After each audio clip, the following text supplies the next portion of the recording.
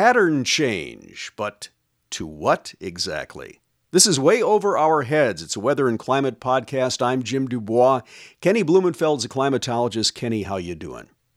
I am doing all right. We're recording on a kind of dreary day, and I'm waiting for those brighter days, but they are coming. Well, How that's are you, Jim? good. I'm holding out for that as well. I'm holding out for brighter days, and I'm holding out for the first 80-degree temperature reading of the season, which I hope is coming soon. Yeah, it's probably for most of us, at least south of a line that runs basically through St. Cloud. It's probably about a week away.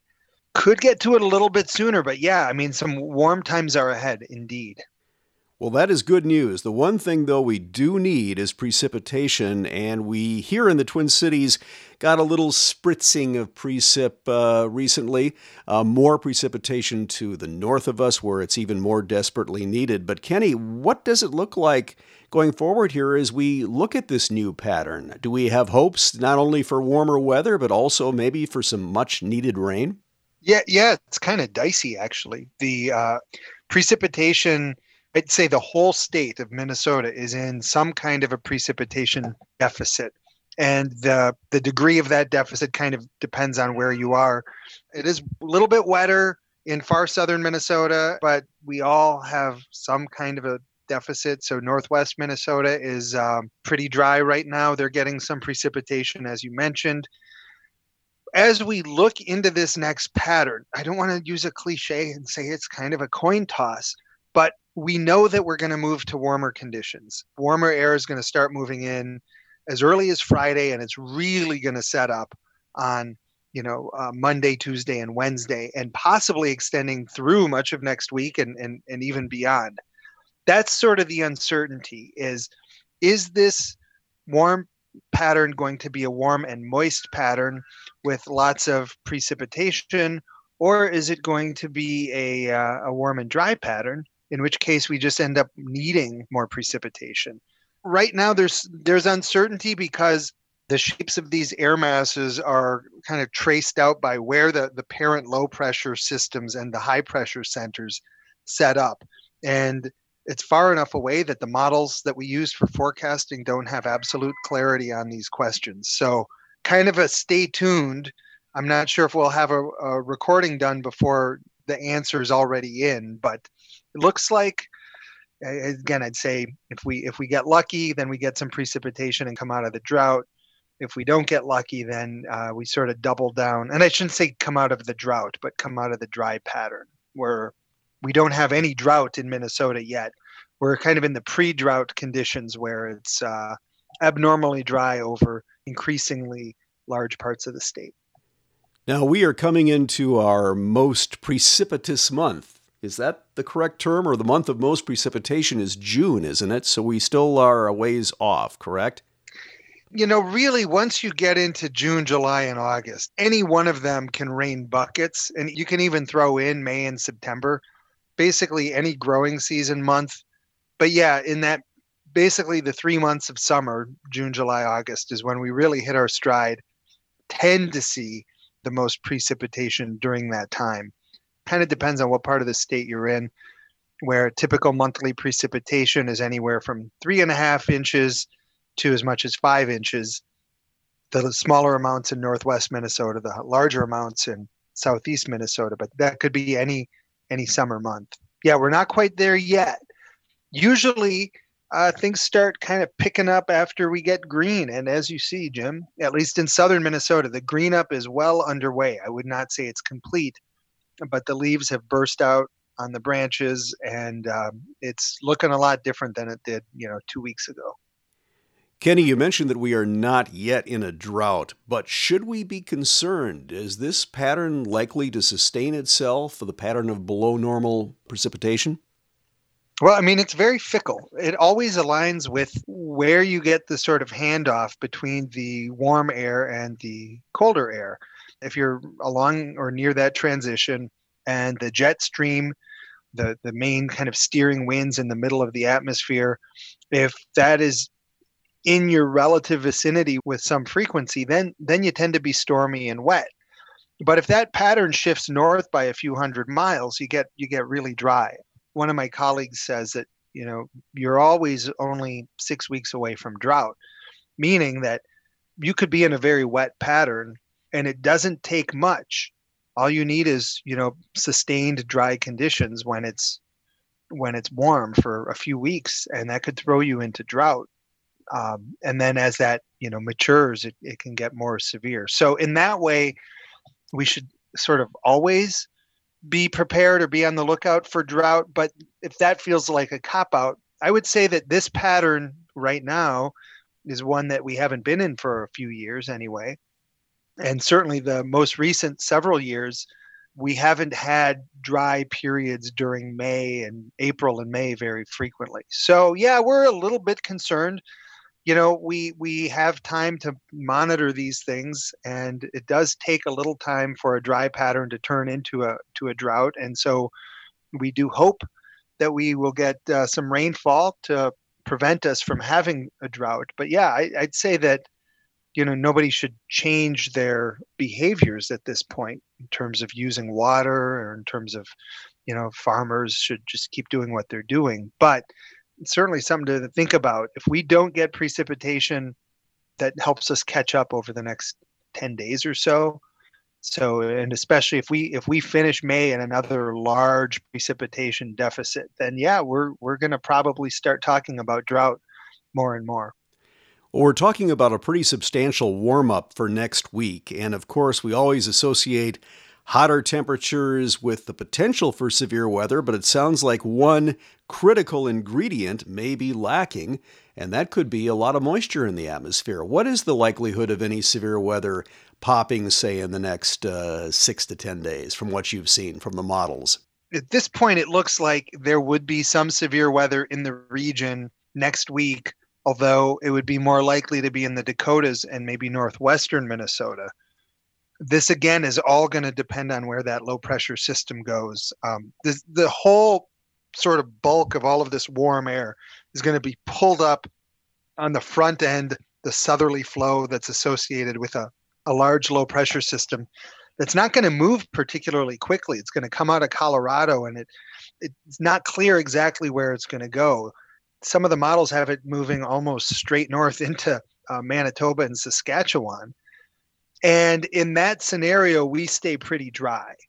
Now, if instead the jet stream is a little farther south and that low pressure system moves across Minnesota, then we would be closer to the action, and we would see even more chances for heavy rain and severe weather in Minnesota. I would say this is the kind of thing where we should probably all stay tuned.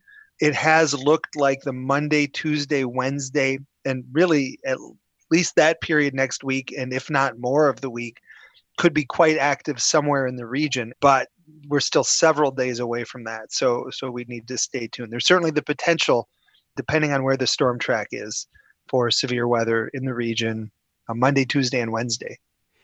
So we have a low pressure area coming in, a trough. We have the prospect for some increase in moisture. But there's a factor we call forcing, and that has seemed to be somewhat absent recently. What is forcing, Kenny, and why is it important to the development of precipitation and severe weather? Well, I mean, forcing, that's a great observation. Jim, you must read the technical discussions that the various National Weather Service offices put out. Forcing is, in many ways, it's kind of a catch-all term because it depends on what you're forcing. But what it usually refers to is you might have a bunch of ingredients in place that could produce thunderstorms or precipitation. So you've got warm air at the surface, and maybe you've got cold air aloft, and maybe you've got moisture in place. So you've got a lot of the ingredients, but often you don't have a good lifting mechanism, something to kind of get the air moving vertically that would then release some of that moisture as precipitation. When you're really close to a warm front for a long period of time, or you're really close to a low pressure system, then you're pretty near mechanisms that readily move the air vertically and can produce precipitation. And that's why, low pressure systems tend to be associated with inclement weather or hazardous weather sometimes, because that's where the action is. And same with warm fronts and to a lesser extent cold fronts. So if the pattern that we go into keeps the low pressure, several hundred miles to our west or northwest, and instead of being somewhere near Alexandria or in Minnesota, in any case, it's a full state and a half away, or it's up in the Canadian provinces, then the associated fronts that would accompany that low would also be pretty far away from us. And in those cases, we would be far away from the forcing mechanisms that would be required to turn the otherwise warm and moist air that we would have in place into, precipitating thunderstorms and things like that. So that's, there are other types of forcing without getting too technical. There's, types that happen aloft, and there are types that happen on either sides of pressure changes. But really, the main thing is we're just kind of far away, at least in the most recent set of models. We look like we might be a little too far away from those primary forcing mechanisms to get sustained heavy precipitation. Now, again, it's kind of close. A few days ago, a lot of the same models, and one of the models that sees really far out or tries to see really far out, were very bullish. In other words, they were very confident in that there would be a lot of severe weather in southern Minnesota and Iowa and Nebraska and South Dakota. Now, over the last few days, that seems to have changed and shifted, and just less overall in the region. But I wouldn't count it out yet, because we don't know exactly where that low pressure system is going to go. We don't know exactly where the warm fronts are going to be. We don't know exactly what the orientation of high versus low pressure will be, and where the jet stream is. So, I think anytime that it's May and you have warm air moving into an air mass that had been cool, and that's the case here, you probably got to think about the potential for severe weather somewhere in the region. So again, I kind of keep an eye on it, even though right now the models aren't all that excited about the potential. There's a climate study that came out recently that's generating a lot of discussion right now, and it talks about something called the survivability threshold. Basically, the gist of this study indicates that we are already approaching temperatures and dew points that could make certain parts of the world basically uninhabitable. And when we talk about climate change, we often talk about something that's in the future.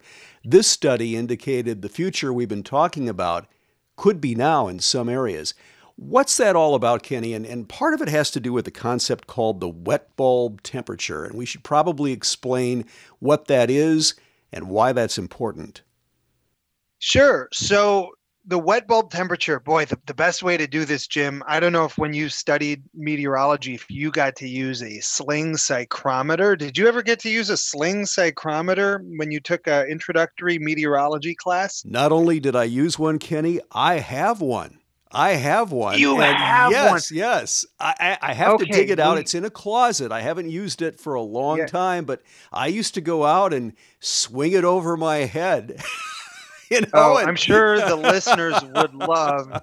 I'm sure the listeners would love about a 5-second YouTube video of Jim Dubois flinging the psychrometer. Assuming that I can find it, I know where it is. It may be buried under some stuff. I tell you what, I promise our listeners that if I uncover the sling psychrometer, I'll have my wife shoot a video, and we will share that on wayoverourheads.com. But also consider it not only amusing and entertaining, but educational as well, because there's a real reason why you whirl that thing around in the air.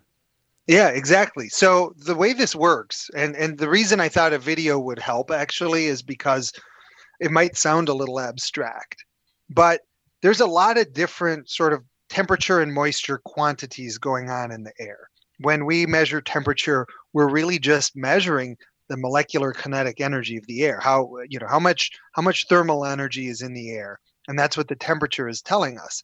And we're all sort of accustomed to certain numbers relating to temperature. We all know, room temperatures, 68 degrees or thereabouts. We know what feels cold. We know what feels warm. But for things like moisture, you introduce different quantities.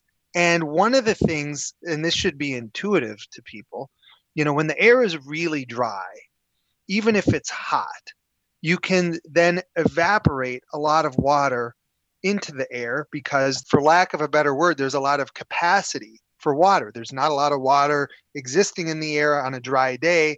So you can add a lot of water through, say, evaporation.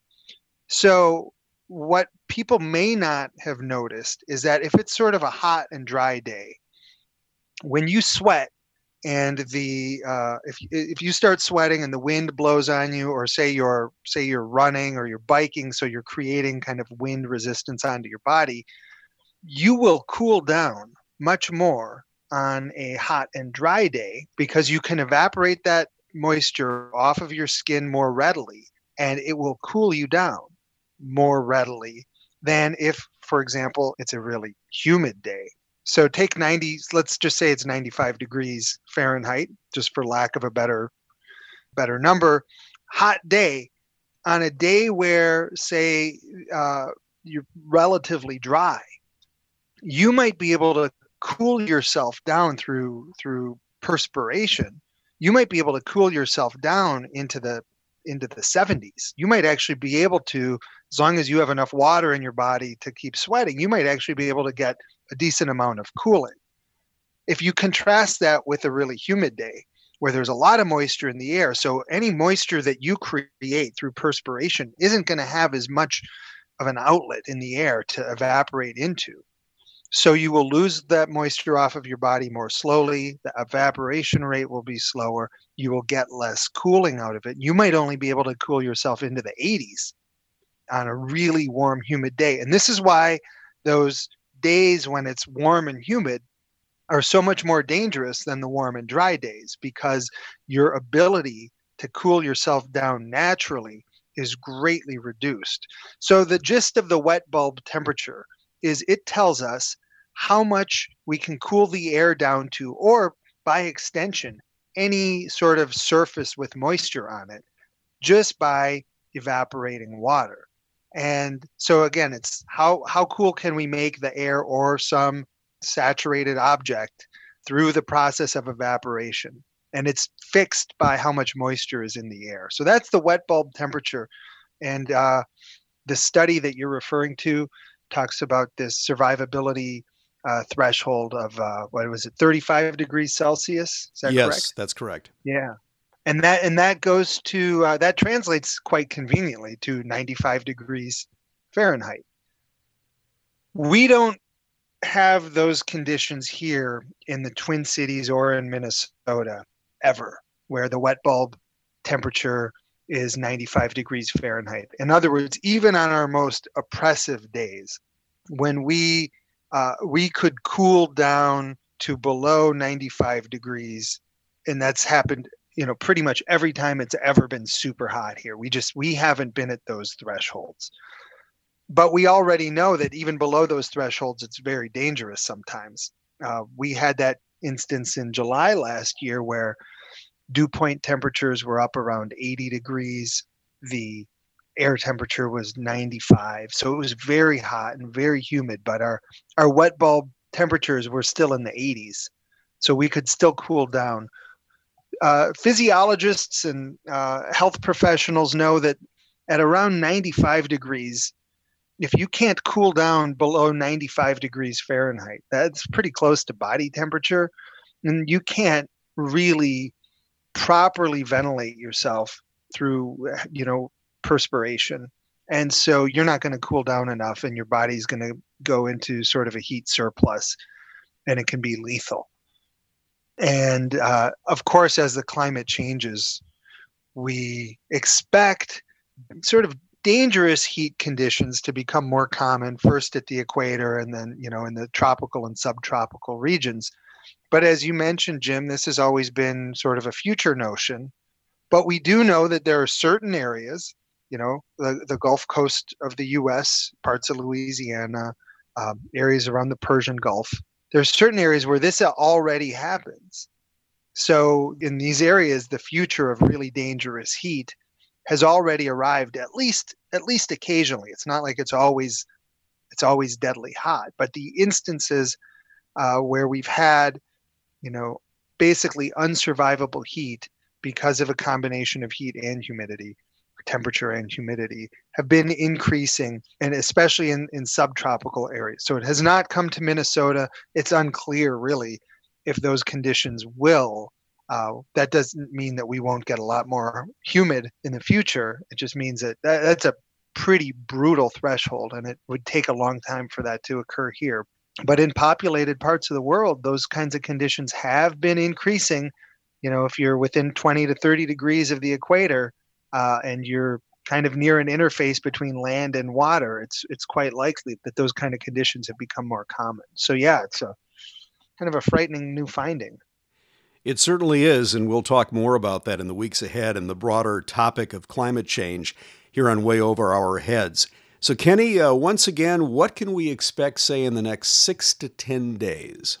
Okay, well, we are getting warmer. That much we know. I am confident saying that the sort of widespread, you know that for much of Minnesota, the period between the 8th and the 12th of May, so 5 days, was in many areas one of the 5 coolest on record. So, we had lows in parts of northern Minnesota in the 20s. In southern Minnesota, it was, just below the freezing mark. Twin Cities was just above the freezing mark thanks to our urban heat island. We're still, I think, as we're recording and through probably Thursday, it'll start to get a little warmer, but we're still going to kind of be in the grips of this cooler pattern through, we'll at least feel pieces of it through the weekend. And then we flip, and then it starts getting warmer. And that much we can guarantee. So I would say that the next 6 to 10 days, look for warming conditions, look for 40s, 50s, and 60s giving way to the 60s, 70s, and even 80s. That much I think we're pretty clear on. What's iffy is looks like we'll get a decent shot of precipitation across much of the state this weekend, especially maybe the southern half or so of Minnesota, maybe a half inch, maybe a little more, maybe even an inch of precipitation in some areas. So not a fantastic weekend in that regard, but we need the rain. But then what's iffy is as we get warm, do we also get moist enough and near enough to those forcing mechanisms that we see a lot of precipitation? That part, I don't know, it looks like we're getting into a stormier pattern, but there's a little bit of uncertainty. So warmth, yep, I can almost guarantee it. I think it's very likely that by this time next week, everyone would nod along and say, yes, we've definitely gotten warmer. What I'm not positive about is if everyone would say, yes, we've also gotten the rain that we need. That might still be in the works, or we might still be waiting for that. 50-50 on that one. So warmer, hopefully wetter, but we can't guarantee it. Well, Kenny, you and I will reconnect early next week. We'll give an update on the situation, and hopefully by then I will have found the sling psychrometer, and I will be flinging that around to the delight, hopefully, of our listeners on a YouTube video that we will post on wayoverourheads.com. Yes. I think I speak for all listeners where this has to happen. All right, I will try to make it so. Kenny Blumenfeld's a climatologist. I'm Jim Dubois. This is Way Over Our Heads, a weather and climate podcast. Kenny, have a great week, and we'll check in with you early next week. Thanks. You too, Jim.